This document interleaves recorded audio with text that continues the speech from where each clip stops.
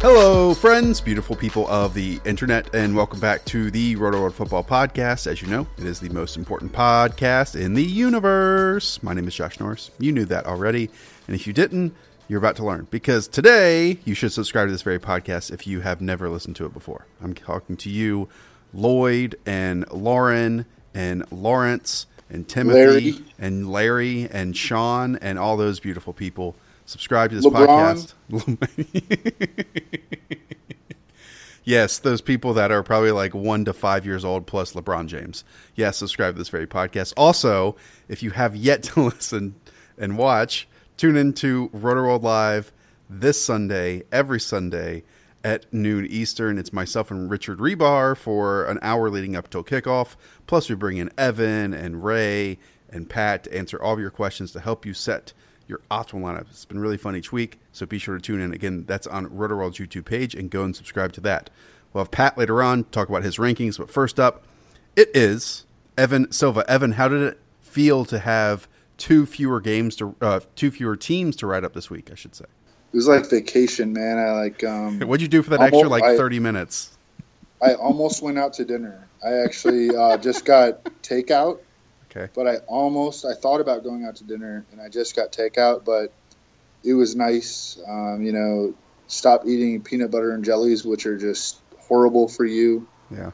And, I'm trying to move on with my life. Can I ask, do you have, because I'm actually curious, do you have a go-to takeout spot around you? Yeah. I mean, when I'm like really in the zone and, it's like the off season, I get omelets a lot. Oh, that's what you crave? You and I had omelets when I met you in Chicago the first time. Yes, we did. Well, omelets are good for you. I love them. Yeah, we had some great omelets. I've actually thought about those omelets since then, Evan, because they were like 6-egg omelets, and you could have like everything in them, and it was just one standard price. It was great. Yeah, you can't eat them with those greasy ass like hash browns on the side. Right. If you get an omelet with like vegetables and some good like bacon and or sausage, that's like a healthy meal. That's what I always eat or often eat during the off season, but during the season, I make bad decisions. Veg. I hear you. I was just curious what Evan craved during his writing and workflow time. Okay, let's get into some of the names. I just try to like eat stuff that will make me like fill me up until the next time that I like get hungry. It's like mini hibernations each time. Right. Okay, Evan's matchups column is up on RotoWorld right now. Go and check it out. We're going to run through three names. First name, Eric Ebron. Eric Ebron, last week, Evan stepped in for an injured Jack Doyle. I mean, Ebron was getting snaps anyways, but he saw 11 targets, I believe, including a number of red zone targets on the season. So what do we think about Eric Ebron this week against the Houston Texans? Yeah, and he was, of course, massively owned in daily fantasy, and I knew that he would be. So I didn't play him anywhere. Not that I won everything, but it did help me in tournaments to not have him at all. And he had 5 catches for 33 yards, which undoubtedly people were disappointed with. But his opportunity is really what matters most. And it looks like Jack Doyle is not going to play. Eric Ebron had 11 targets in week 3. Okay. Tight ends that get 11 targets in a game are extremely rare. Travis Kelce doesn't even get 11 targets in games. Right. Zach Ertz does sometimes. Rob Gronkowski does sometimes. But that's really about it. But Eric Ebron's routes per game shot up from 21 to 41 last week. Again, the 11 targets. He is tied with T.Y. Hilton for the team lead in red zone targets. And he's not playing a defense that is good against tight ends anymore. Last week he played Philadelphia. They have a lot of athleticism at linebacker, Nigel Bradham and Jordan Hicks. And they had good safety play. Now he's going up against the Texans. And I looked at the Texans. How have tight ends fared against the Texans so far? Tight ends, when quarterbacks are targeting tight ends against the Texans, 13 of 14 for 196 yards and 2 touchdowns. So the efficiency of throwing 2 tight ends against the Texans is just extreme. And Eric Ebron is, again, going to run 40-plus routes. He really fits the offense. T.Y. Hilton, the downfield playmaker, has not been having these big games because they're not hitting the downfield passes like they were in previous years. They're trying to get the ball out quickly. They know that Andrew Luck's arm strength is, still in a building process. Eric Ebron has been a huge part of their offense. He's going to be their number 1 receiver in week 4. Ooh, I was going to ask more about this offense, Evan, and you mentioned a lot of it, so I don't really need to anymore. But I know Reeves pointed out in the worksheet, and I'm going to talk about this with Pat later on, that T.Y. Hilton's average depth of target has dropped like 4.5 yards from this season compared to his career seasons. Early on we were kind of waiting for that big play to hit, but it kind of seems like that's just not going to happen. I'm sure they will once in a while, but that's just not where this offense is flowing and going and the purpose of it anymore. Would you play Eric Ebron over? Well, I'm not going to put you on the spot. No, we'll just keep going. Okay. No, put me on the spot. I want to hear it. Would you play Eric Ebron over David Njoku? Yes. Okay. Would you play him over, well, let's get into Tyler Eifert, actually. That's the next name on this list. Tyler Eifert's facing the Atlanta Falcons this week. Tyler Eifert really bounced back and had his best game of the season, I think, and maybe best game in some time, when facing the Carolina Panthers. Made some very, very difficult catches and was used in a variety of ways, I thought of him. Yeah, I have loved what I've seen of Tyler Eifert so far, and I have covered 2 of the 3 Bengals games so far on Sundays. And, when you're covering the games on Sunday, it's a little bit different than just rewatching them because you're really in tune to them moment to moment. And, the game takes friggin' 3 hours to watch as opposed to 30 minutes or 45 minutes on Game Pass. But Eifert, I think, has looked fantastic, and he's gotten better every week, and the Bengals know it because it reflects in his playing time and his usage. Okay, in chronological order, his weeks 1 through 3 snap percentages were 41%, 64%, 66%. His routes 18, 34, 36. His targets 3, 4, and 8. Last week he saw 8. Now he's playing in a game at the Georgia Dome, or actually it's now called the Mercedes-Benz Stadium or something like that in Atlanta. But it's still a dome, and this is a high-scoring projected affair. He's facing a Falcons defense that has lost both of its starting safeties and its middle linebacker to injured reserve. So what are the positions that most commonly match up with tight ends? Safeties and linebackers. So the Falcons are very shorthanded at those positions. He's in a projected shootout. His usage is rising.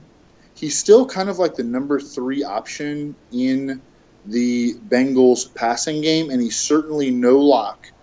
He actually may be even the number 4 because Giovanni Bernard should be a huge part of their passing game this week. And Tyler Boyd has stepped forward as a clear number 2, and A.J. Green is, the GOAT. And A.J. Green has only played 1 game. I looked at this. A.J. Green, who played at Georgia, has only played 1 game in the pros in Georgia, and he had 0 catches, and he got hurt in that game. So you have to think that, this is all narrative stuff, but you have to think that A.J. Green is really, really wanting to play in this game, and the way that he has talked about coming back from the groin injury, he's certainly going to play. But I really, really like Tyler Eifert's matchup and his rising usage. And on FanDuel, man, he is $4,600. He's $100 more than the Stone minimum. That's good stuff, Tono, Evan. Okay, let's close it out with Antonio Callaway. I know a lot of people want the exposure to the Browns offense now after what we saw in the second half with Baker Mayfield joining in. Kind of the spark he gave the entire offense. Hopefully that translates to David Njoku, and hopefully that translates to options on the offense outside of just Jarvis Landry and Carlos Hyde, how they can feed and make stable other pass-catching options. And one of those, Evan, is Antonio Callaway, who showed a great rapport with Baker Mayfield, whatever that's worth, in preseason, because we're team preseason here, Evan. Oh, we absolutely are. and we know that it all matters. Got it. But anyways, I forgot to mention with Baker, Evan, that Yeah. this offense might struggle a little bit because of the vaunted pass rush that the Oakland Raiders have.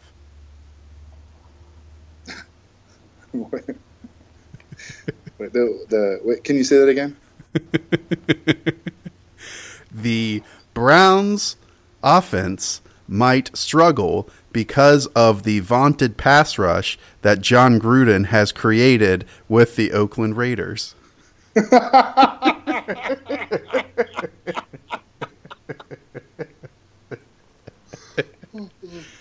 Oh, right? Okay. Yeah, we're good. Let's move on. Hang on. Anyways, the Raiders enter this game ranked. I don't know. Is that based on the eye test? The Raiders enter this game ranked dead last in the NFL in sacks and quarterback hits, and also, despite having faced the third fewest pass attempts in the NFL, they have allowed the third most 20-plus yard completions in the NFL. So think about that for a second. I just thought about it. You're hemorrhaging big plays, okay? A large percentage of the completions that you were giving up are big plays. So that's a bad thing for defenses. Let's just go through the Browns roster and look at some guys who might have big play potential. I land on Antonio friggin' Callaway, who I know people say that the preseason doesn't matter, but I happen to watch every single preseason game for the Browns, and if you watch their preseason opener, when Baker Mayfield and Antonio Callaway played, pretty much the entire game, I think Baker got 3+ quarters, and Antonio Callaway played like every snap on punishment. Antonio Callaway had 3 catches for 87 yards and a touchdown. I think he caught every pass from Mayfield in that game. He certainly caught the long TD from Baker Mayfield. Last week had 10 targets. Now, only 3 of them came at the end of the game from Baker Mayfield. So, I'm not going to overemphasize the 10 targets, but we have seen them be productive before. We have seen this Raiders defense get smashed by big plays. We have seen this Raiders defense be unable to generate any kind of pass rush. And we have seen Antonio Callaway look like Santonio Holmes 2.0. And do you know what we also have seen, Josh? Baker Mayfield flash in one half of play and throw deep? We've seen Antonio Callaway be priced at the stone minimum on FanDuel, $4,500. Oh, this week. So 100 fewer than Tyler Eifert, who's also a value play in your opinion. Bang, bang. Bang, bang. That is Evan Silva. Okay. Thanks a lot, Evan. You're the man. I appreciate that. And just after this, we have another cool person who lives in this universe. His name is Patrick Doherty. He's coming up right now. Hey, listeners, listen up to me right now. You need to try my favorite fantasy football app. That is Draft. It was the same thing during the summer. It's the same thing now. I know you use a lot of DFS platforms. You know this is authentic, by the way, because the train is going by. But Draft is different because Draft allows you to, guess what? Draft against people. It's not salary cap based. There are drafts where you select 5 players. Also, auction drafts. So the best way to approach draft now, to dip your toe in the pool, is to go to draft.com/rotoworld or enter promo code rotoworld on your mobile device after downloading Draft from the App Store, because it gets you a free entry into a live real draft, and drafts start as soon as they are filled. Again, that's draft.com/rotoworld or promo code rotoworld. Really check it out. It's a lot of fun. Now time to bring on Patrick Doherty. Patrick, we are busy people, so let's get right into it. I know your rankings are up on RotoWorld right now. You're also going to be in the show with me on Sunday. Pat, you have quarterback 12 as TB12. That is Tom Brady. Tell me why, because a lot of people who drafted Tom Brady will want to start him regardless. Not enough pliability training this week. Pilates? I just didn't like the program he and Alex Guerrero had this week. Is really the main thing here. But no, I mean, he's the QB 20 by average points so far. we haven't seen him have like a truly good fantasy game yet. Comeback mode, the second half is usually his bread and butter when he's his most ruthless, when he really like piles on in fantasy. And granted, it was against an expatriate who knew his tendencies, but he was completely discombobulated in the second half against the Lions last week. Yeah, 14 of 26 for just 133 yards, 1 touchdown and 1 interception. And I believe they ran like the fewest number of plays since 2010, something like that. Yeah, it's just one of the he has a few of those performances a year, but one of the shakiest performances I've ever seen from him, especially in the second half. Just couldn't get anything going. And I don't think it's time to, panic season long on Tom Brady. I mean, the time to panic will be when he does this with Josh Gordon and Julian Edelman, both in the lineup. So have to reserve judgment. But, especially the Dolphins have been kind of upstart on defense so far this year. Fortunately, they lost 2 rotational pass rushers last week in William Hayes, Andre Branch. So they're coming into a place they have not won since 2008, a little shorthanded. But, yeah, we haven't seen it out of Tom Brady yet. I think the Dolphins are a little underrated defensively, and I think QB12 is an appropriate hedge for TB12. How much you factor in like past performances against teams at home? Because I think in the worksheet, Reeves pointed out that like the last 6 home games, the Patriots have beaten the Dolphins by like on average 18 points. Is it something where we know the Patriots are consistently good, but a team like the Dolphins can fluctuate how good they are from year to year, so it might not hold up as much as some think it should? Yeah, I mean, it doesn't matter what the Patriots did in New England against Jay Cutler last year. Yeah, it's kind of funny. The Dolphins kind of do the same thing to the Patriots down in Miami. Like traditionally, that's been like the Dolphins' Super Bowl. They did that to Tom Brady last year. Actually, that's kind of a funny thing about Week 3 is the last time Tom Brady looked like that was the last time he played the Dolphins last December. Had a just truly horrible start. I think even worse than he was against the Lions, but just so much changes from year to year. Sure. Don't put a ton of stock into that other than the Patriots are usually good, the Dolphins are usually bad, and good teams usually beat bad teams at home. Let's move on to those Miami Dolphins who are facing the New England Patriots. Kenyan Drake is involved. Well, not as much as I had hoped for him to be, Pat. There are a couple factors working against him here, okay? One, the Dolphins are running like 100 fewer plays on pace to do that as last year's last place team in that category, which was the Cincinnati Bengals. Kenyan Drake saw 14 carries in week 1 with 3 receptions, 11 carries in week 2 for 4 receptions. And then last week, Pat followed it up with a 5-carry, 2-reception game. You have him as running back 17, and I love it from a talent perspective. But like, are we sure this is going to turn around from an opportunity perspective? Yeah, I mean, it was a true yikes performance for Kenyan Drake last week. I hashtag covered that game, and like you say, he just barely even got the ball.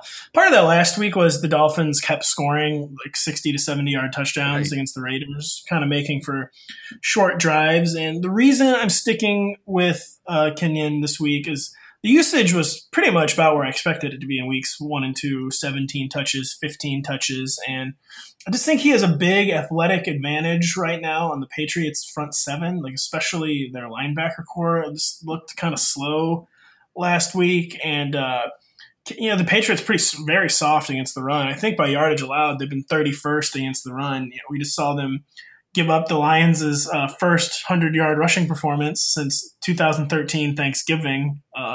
Reggie Bush, where you at? Yep, he's on the whole network on the game tonight. I just think it's a good matchup for Kenyan. And the first 2 weeks, even though they weren't huge fantasy weeks, I was still kind of ultimately liking what I was seeing, and I'm going to give him a mulligan. We have kind of famous last words because hard to sugarcoat 7 touches for 10 yards, right? But I'm giving him another week, Josh.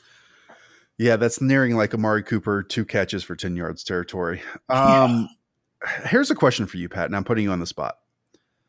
I think one, Kenyan Drake, because you get asked this question after 3 weeks, like who's someone you want to trade for? And Kenyan Drake is on that list for me. Would you trade Le'Veon Bell straight up for Kenyan Drake rest of the season? Ooh. Oh, man. You can plead the 5th if you want to. I think I will, just because my instincts that Le'Veon Bell is going to go full Vincent Jackson and to only come back when he needs to come back to get an accrued season. Right. But so like week 10. Yeah. So yeah, and like time's slipping away here. Like, as much as you'd like to play the long game in fantasy football is not really a long game. Nope. Like for anyone who's like really obsessed with fantasy sports, like fantasy baseball is kind of a long game. Like you can stash people for like 2 or 3 months at the beginning of the season, and like they'll come back and like really make a huge impact. Fantasy football, like week 4 or 5, you're like almost halfway through the season already. Like there's so many injuries, you can't have like these sunk roster spots. And it's probably not a bad time to sell Le'Veon Bell. Okay, moving on to T.Y. Hilton, who at one point, Pat, was viewed as one of the best vertical big play wide receivers in the league. And his quarterback is just not allowing that to happen this year.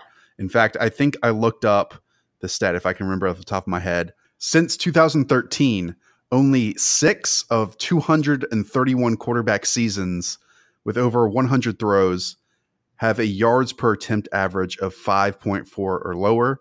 And 2018, Andrew Luck is one of those. Again, that's 6 out of 231 quarterbacks. And to move on past that, T.Y. Hilton's average depth of target, I think, has dropped 4.5 yards down to 8 compared to his career average prior to this year. Pat, you have T.Y. Hilton as a wide receiver 18, and I'm assuming that is a volume-based projection. It is. They're kind of using him like 2017 Austin Severian Jenkins right now. Just get him the ball 5 or 6 yards down the field, have him fall down, hopefully be a first down. It's an exaggeration for humor, Josh. I said oof. Really barely an exaggeration, though. And I tweeted a lot about Andrew Luck this week. The Colts, for the first time in a while, like I kind of had like a riled up fan base and like in my mentions like all week. Because I was tweeting about how I'm deeply concerned about Andrew Luck because, I am. Like, it's not just the stats. Like, when he was throwing last week, he truly reminded me of 2015 Peyton Manning. Like, there just was no drive on the ball. The few times he did try to go deep, the ball, he could heave it up there, but he didn't really have any idea where it was going, and which is like a staple of losing your arm strength. A lot of times you can still kind of heave it down the field, but you have no control over where it's going.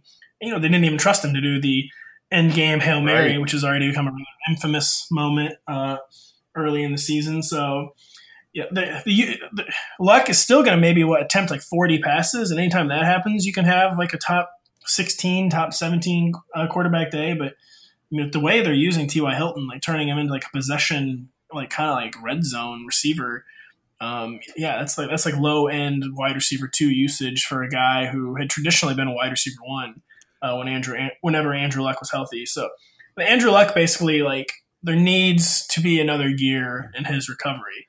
Because if there is not another gear in his recovery and this is who he is now, I don't see how that's sustainable over multiple seasons in the NFL. They're going to clearly gut it out all 16 games this year. But if there's not another gear in this recovery, Andrew Luck is in real trouble. Yeah, and again, I'm no doctor, but it's just fascinating that both Cam and Andrew Luck had shoulder surgeries prior to last season.